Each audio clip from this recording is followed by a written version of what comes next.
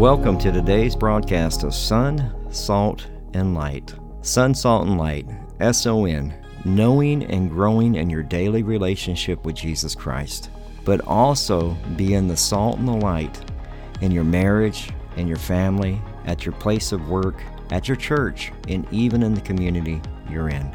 I'm Pastor Michael Petit. This is a radio ministry of our church, Calvary Chapel Divine, here in Divine, Texas. We are so glad that you joined us for today's broadcast. We are a Calvary Chapel, so we simply teach the Bible verse by verse, chapter by chapter. We believe that God uses His Word to transform, restore, and to change lives one verse at a time. If you're visiting our area, you'd like to get information about our church or church service times, maybe even track down some of the other teachings that we have available through podcast, whether it's through Audible or Spotify or Apple Podcasts, you can do all of that at our church website at calvarydivine.org. That's calvarydivine.org. Today, if you have your Bibles ready, we'll be in the book of Genesis, chapter 7, verses 7 through 24. The title of this sermon is, The Lord Shut Him In. Here is the second half and conclusion of this two-part study. At 5 and 6 and 7 years old. And what do you do with a 5 and 6, 7-year-old? You actually create problems. Because if you start messing with their questioning their gender at that age, what's going to happen? Their minds are just developing. Your mind is not fully developed, I think, until 20-something years old. But we need to remember the thing that guides our life is the Word of God, right? It's the Word of God. And we need to remember that. Don't get wrapped up in your emotions and feelings. And that goes either way. Because a lot of Christians got wrapped up in the other stuff. Okay? It happens. We need to focus on the thing that God has called us to do. We stand up for what's wrong. If it goes against God's Word, we have to say it. We have to. Especially you men of God. It's our job to protect our families. It's my job to make sure you're informed and that you know what the Word of God says on it. We've gone over it just in these 7 chapters, male and female, male and female, male and female. God created you the way that you are. Okay? But if you're struggling with some of that, then it's time to, let's pray. Let's talk. Let's work this out. Let's talk this out. But get them to actually look at it practically from God's Word, not from their emotions and feelings. And I'm saying this, I want you to understand it. I'm saying this because I have family members that are struggling with this. Not here in Texas, but in other states. And so it's hard. You see my niece is so beautiful, and she looks like a man now.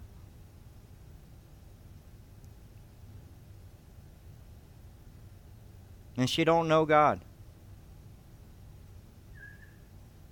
And right now, her judgment is coming if something doesn't change.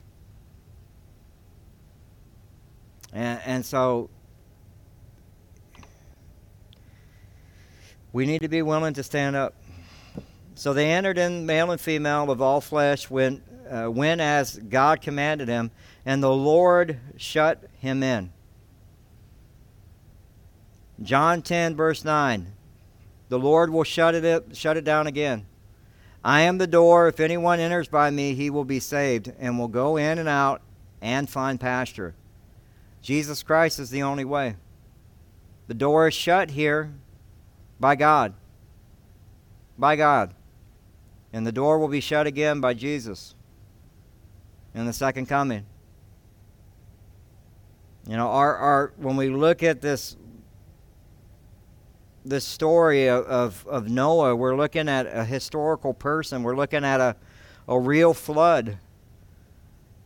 And Jesus actually confirms all of this in Matthew chapter 24, verses 36. It says, "But on that day no one knows the hour, not even the angels of heaven, but my Father only. And then he goes down in verse 38, it says, "For as in the days of the flood they were eating and drinking, marrying and giving in marriage, until the day that Noah entered the ark." So that's going to happen again. So when the second coming happens, the rapture happens, people will still be getting married, people will still be eating and drinking, then continuing in their sexual morality, their immorality, all the stuff that's happening, chasing the false gods of this world, just like they did with Noah. Just as the rain starts, you can imagine somebody's getting married that day.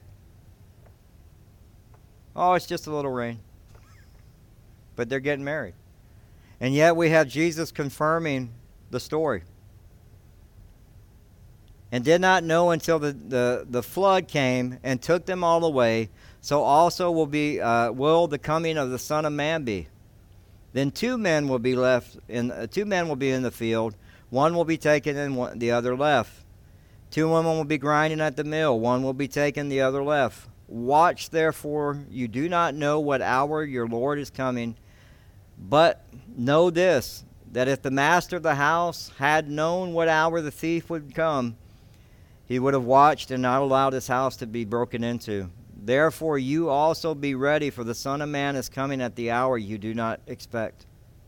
In 2 Peter chapter 2, verses 4 through 5, it says, "For if God did not spare the angels who sinned, but cast them down to hell, and delivered them into the chains of darkness to the reserve of judgment, and did not spare the ancient world, but saved Noah, one of 8 people, a preacher of righteousness, bringing in the flood of the world of the ungodly."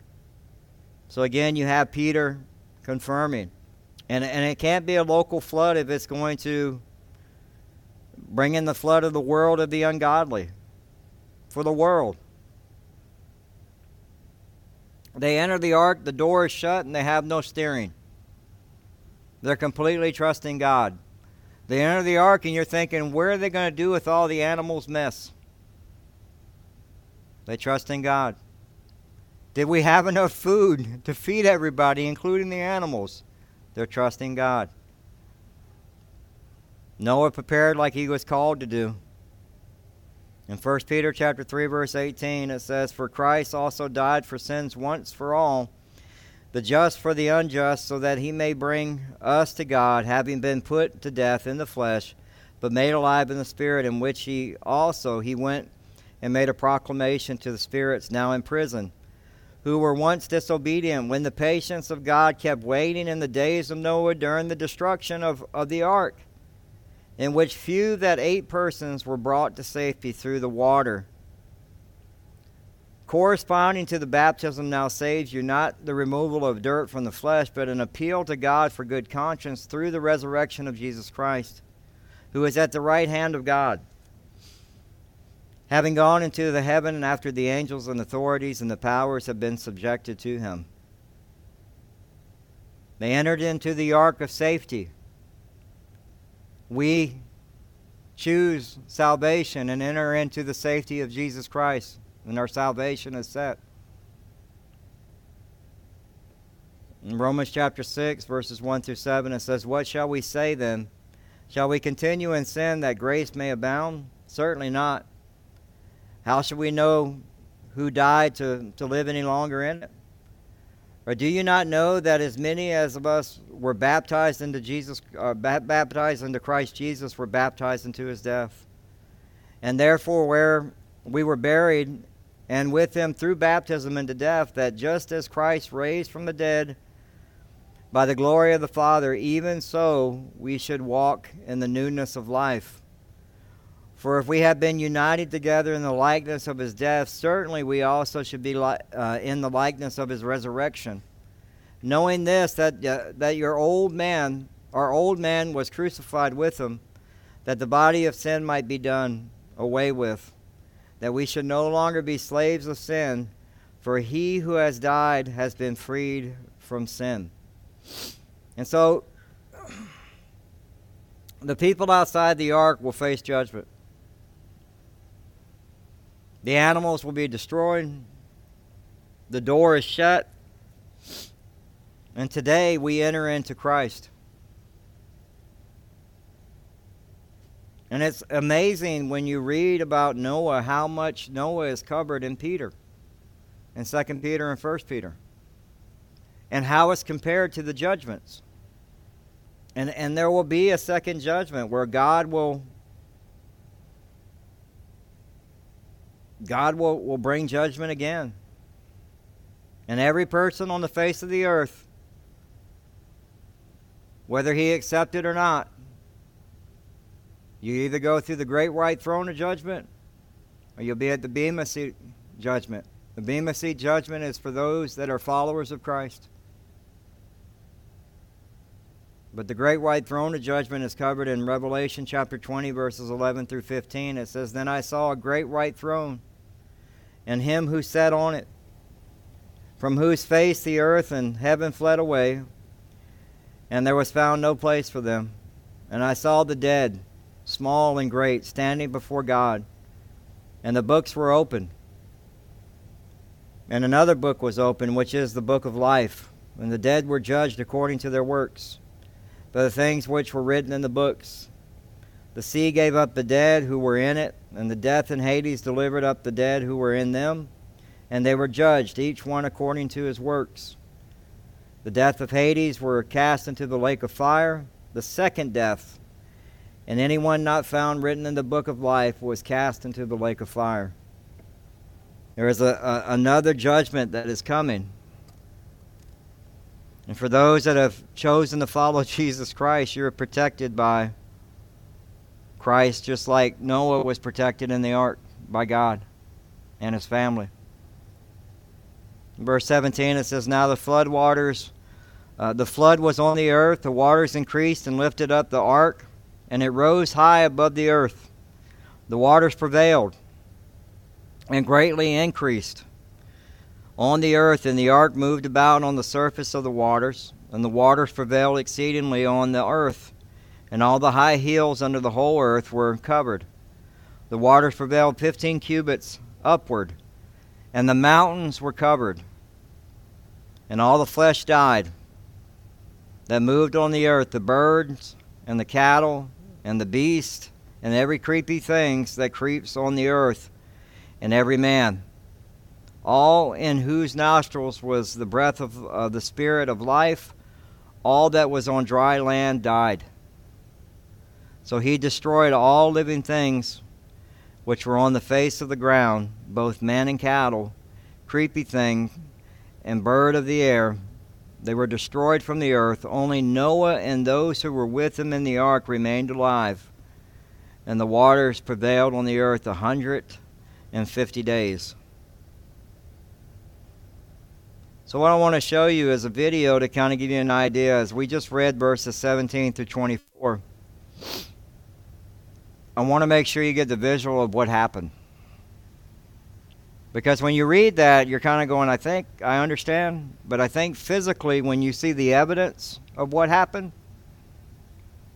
because that's what we'll see, I think we'll kind of have a better picture of these verses. And that's why I wanted to show this video. So, 600th year of Noah's life, in the second month, the 17th day of the month, the same day were all the fountains of the great deep broken up, and the windows of heaven were opened. These two events, the fountains of the great deep breaking up and the windows of heaven opening, began the first day of a 371-day-long calamity that resurfaced the earth and killed everything that moved on land. Hot magma mixed with steam pierced the earth's crust. Giant rifts or tears ran thousands of miles across the planet. Scalding hot magma vaporized massive amounts of water that jetted into the atmosphere. The water fell back to Earth as intense global rain, along with torrential rain from heaven for 40 days. Worldwide catastrophic rifting caused massive mud-filled tsunamis to speed across deep ocean floors, then onto shallow ocean floors, killing everything in their path. The first mega-sequence wipes out mostly shallow marine habitats. The bursting fountains of the great deep spew out megatons of magma and carbon dioxide. Sure enough, the first mega-sequence rocks show a spike in volcanic activity and massive amounts of carbon dioxide. During these first 40 days, intense water currents overtopped most of the flooded continents. Water-laden sediment travels at highway speeds, Thick sediment blankets start covering low regions of the continent. Fossils show that the first 3 megasequences buried the shallow seas that were filled with marine life, as these deposits have almost no trees or land animals. All 3 megasequences covered similar environments across North and South America and Africa, the 3 continents mapped so far. One global cause, Noah's flood, best explains this one worldwide effect. Then by the 40th day of the flood, the Absaroka megasequence began hitting. The maps show that this is when things got much worse. Something shoves the water over the tops of even the high lands from that ancient world. The newly forming ocean floor offshore is so hot that it starts very thick, pushing up the ocean waters from beneath. Sea level rises dramatically. Molten magma rises and fills the widening gaps, pushing the mid-ocean ridges wider. The hot ocean floor shoves against the continents, then slides beneath them like giant conveyor belts, deep beneath the earth in some places. Rather than the conventional model that has the seafloors spreading slowly, this runaway subduction actually happened quickly, moving at about 5 miles per hour, due to the heat caused by the friction and pressure of the rapidly subducting plates. As the diving ocean plates subduct under the land, they push down the continental edges and then release them, creating tsunami cycles that blanket the continents, just how tsunamis happen today, only more intense and frequent. For example, the most powerful earthquake ever recorded in Japan, and the 4th largest in history, was a magnitude 9.1 earthquake that occurred in 2011. This earthquake was caused by an undersea megathrust about 45 miles east of the Japanese coast. At the center, there was a 160-foot slip between the overriding plate that was part of Japan and the underlying Pacific plate. The sea bottom rose about 23 feet when the fault unlocked, and the resulting earthquake triggered a devastating tsunami that was 133 feet above sea level and traveled inland for 6 miles. The tsunamis occurring during the flood, however, were different, much different. With the ocean ridge bursting open rapidly and pushing the ocean floor under land continents on a worldwide scale, tsunamis were happening in cycles, several every hour, and with long stretches of subduction zones active at the same time. Recent seismic technology actually allows us to investigate whether this type of rapid subduction occurred. Sure enough, these scans reveal a ring of unexpectedly cold rock at the bottom of the mantle, beneath the subduction zones that surround the Pacific Ocean. The severity and elevation of this stage of the flood is why the first land creatures and plants start showing up in the fossil record laid down by the Absaroka megasequence. Entire ecosystems are buried in enormous deposits that later turn into coal, such as the extensive Appalachian coal beds. In fact, the U.S. has over 7 trillion tons of coal reserves. Where did it all come from? While we know that coal is formed by dead plant material being sandwiched between sediment layers, we only have enough vegetation on the Earth's surface today to produce just a fraction of the existing coal reserves. This shows that the pre-flood world was mostly covered by lush vegetation. The rising floodwaters and tsunamis that were necessary to sweep over the land and bury vast amounts of vegetation that turned into coal are best explained by a catastrophe of worldwide proportions. The fact that over a dozen states in the U.S. are filled with dinosaur fossils buried under heaps of mud also attests to the flood. In fact, geologists have found a temporarily exposed dinosaur peninsula where the dinosaurs made their last stand, now buried there along with lake and sea life transported by the massive waves. The earlier flood deposits, the first 3 megasequences, do not seem to have deposited much material over this dinosaur peninsula. Only a few hundred yards of sediment remain along the margins, and in many places, no deposition is left at all. Deposits thousands of feet thick occur east and west of this temporarily exposed peninsula that extends from Minnesota to New Mexico. Now buried across it are pre-flood wetland plants and animals, including dinosaurs, turtles, frogs, fish, and many birds. The Bible records that on the 150th day of the flood, God made a wind to pass over the earth. The waters started to recede. The fountains of the deep and the windows of heaven were stopped, and the rain from heaven was restrained. Now enters the final megasequence, the Tejas. Here, after the water peaked over the top of the highest remnant of the pre-flood world, it began to rush off the continents, eroding and reworking some of the deposits laid down in the previous megasequences, especially carving away at the Zuni deposits. This final sequence appears to have been different than the others because there was a reversal in flow direction as the waters began to sheet off the continents. This flow reversal transported much of the fossils deposited earlier off the highest uplands, spreading them towards the edges of the continent. The evidence points to the Tejas draining the floodwaters southward off of the U.S. towards the Gulf of Mexico with a sheet wash pattern all at once. This is why we find massive sand deposits in the deep water of the Gulf of Mexico. When God stopped the fountains of the Great Deep on day 150, the new ocean surface began cooling and sinking, allowing the floodwaters to lower as they sheeted off the continents into the new ocean basins. Psalm 104 describes the mountains being raised at the end of the flood and the waters draining down valleys and off the emerging new land surfaces. The seafloor rifting process and the resulting mountain forming process explains why sea creatures are found on mountaintops all over the world, high above current sea levels. For the remaining 220 days of the flood, the water recedes from the earth and it dries out, allowing time for earth to be replenished with vegetation for the animals to eat when they eventually come off the ark. This year-long catastrophe left behind a vast number of proofs that, quite frankly, make its occurrence obvious. First, we have the staggering volume of fossil-bearing sedimentary rocks around the world.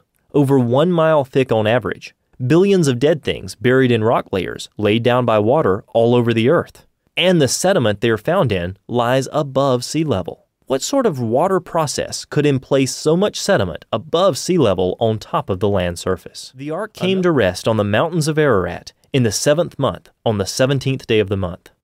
Just as Noah and his family entered through the single door of the ark to be saved from the flood, there's only one way of salvation today. Jesus Christ in the book of John says, "I am the door. By me, if any man enter in, he shall be saved." Actually, next week what we'll do is we're actually going to show a video that shows the physical proof, the evidence of a young earth, as well as the evidence of a global flood when they go into the Grand Canyon. And then also, just for giggles and grins, there's another video that I like when I was in school, we were doing biblical archaeology. And I liked it because it shows when Mount St. Helens exploded and burst. I know most of y'all may not remember that. I think I was a kid at the time when that happened. But they show the effect of what happens when an eruption happens and how quickly it can change the environment down to the grooves of rocks within weeks and months of that's what water can do. And it's so there's always this talk of so how many million years old the earth is, but we have evidence that shows a young earth. We have evidence of a global flood. And I think the thing that I want y'all to grasp out of this chapter is that God's promise to Noah was fulfilled. Noah did what he was called to do. He didn't even know. He hadn't seen it yet, but he did it. And his family was saved. It's important for us to remember faith with our family. How important it is for us to spend time with each other, to actually talk about God, and to be patient. I know that we have, just from going to the schools, we have a lot of kids that are struggling with some heavy issues. And we have to be patient and show grace and mercy with them. I mean, I get fiery when we talk about identity and all that, but that's not going to transfer over if I'm sitting down talking to somebody. I need to listen to them and hear what they're going through, because a lot of times it's stuff that's going on in here and in here, and it's it's the emotion and the feeling of just the battle that they're going through, and you just never know what somebody's dealing with. And so we need to be graceful in that, and we need to trust God's word the way that Noah did. We need to trust God's word the way that Noah did. The door closed. The question you have to ask yourself, are you going to be in it? Because our ark is Jesus Christ. Right? He is the door. And that's part of the beautiful I am statements from Jesus in the book of John. And I am the door. In John chapter 6, verses 37, it says, "All that the Father gives me will come to me, and the one who comes to me I will by no means cast out." In Deuteronomy chapter 31, verse 6, it says, "Be strong and of good courage. Do not fear, nor be afraid of them. For the Lord your God He is the one who goes with you. He will not leave you, nor forsake you." Well, that concludes today's broadcast of Sun, Salt, and Light Radio. We hope that you enjoyed it. If you'd like to submit a prayer request or get in contact with us or find out service times, you can do all of that at our website, as well as get our podcast at Spotify, Audible, TuneIn Radio. Pretty much wherever you can find a podcast, you can just type in Sun, Salt, and Light and you'll find it.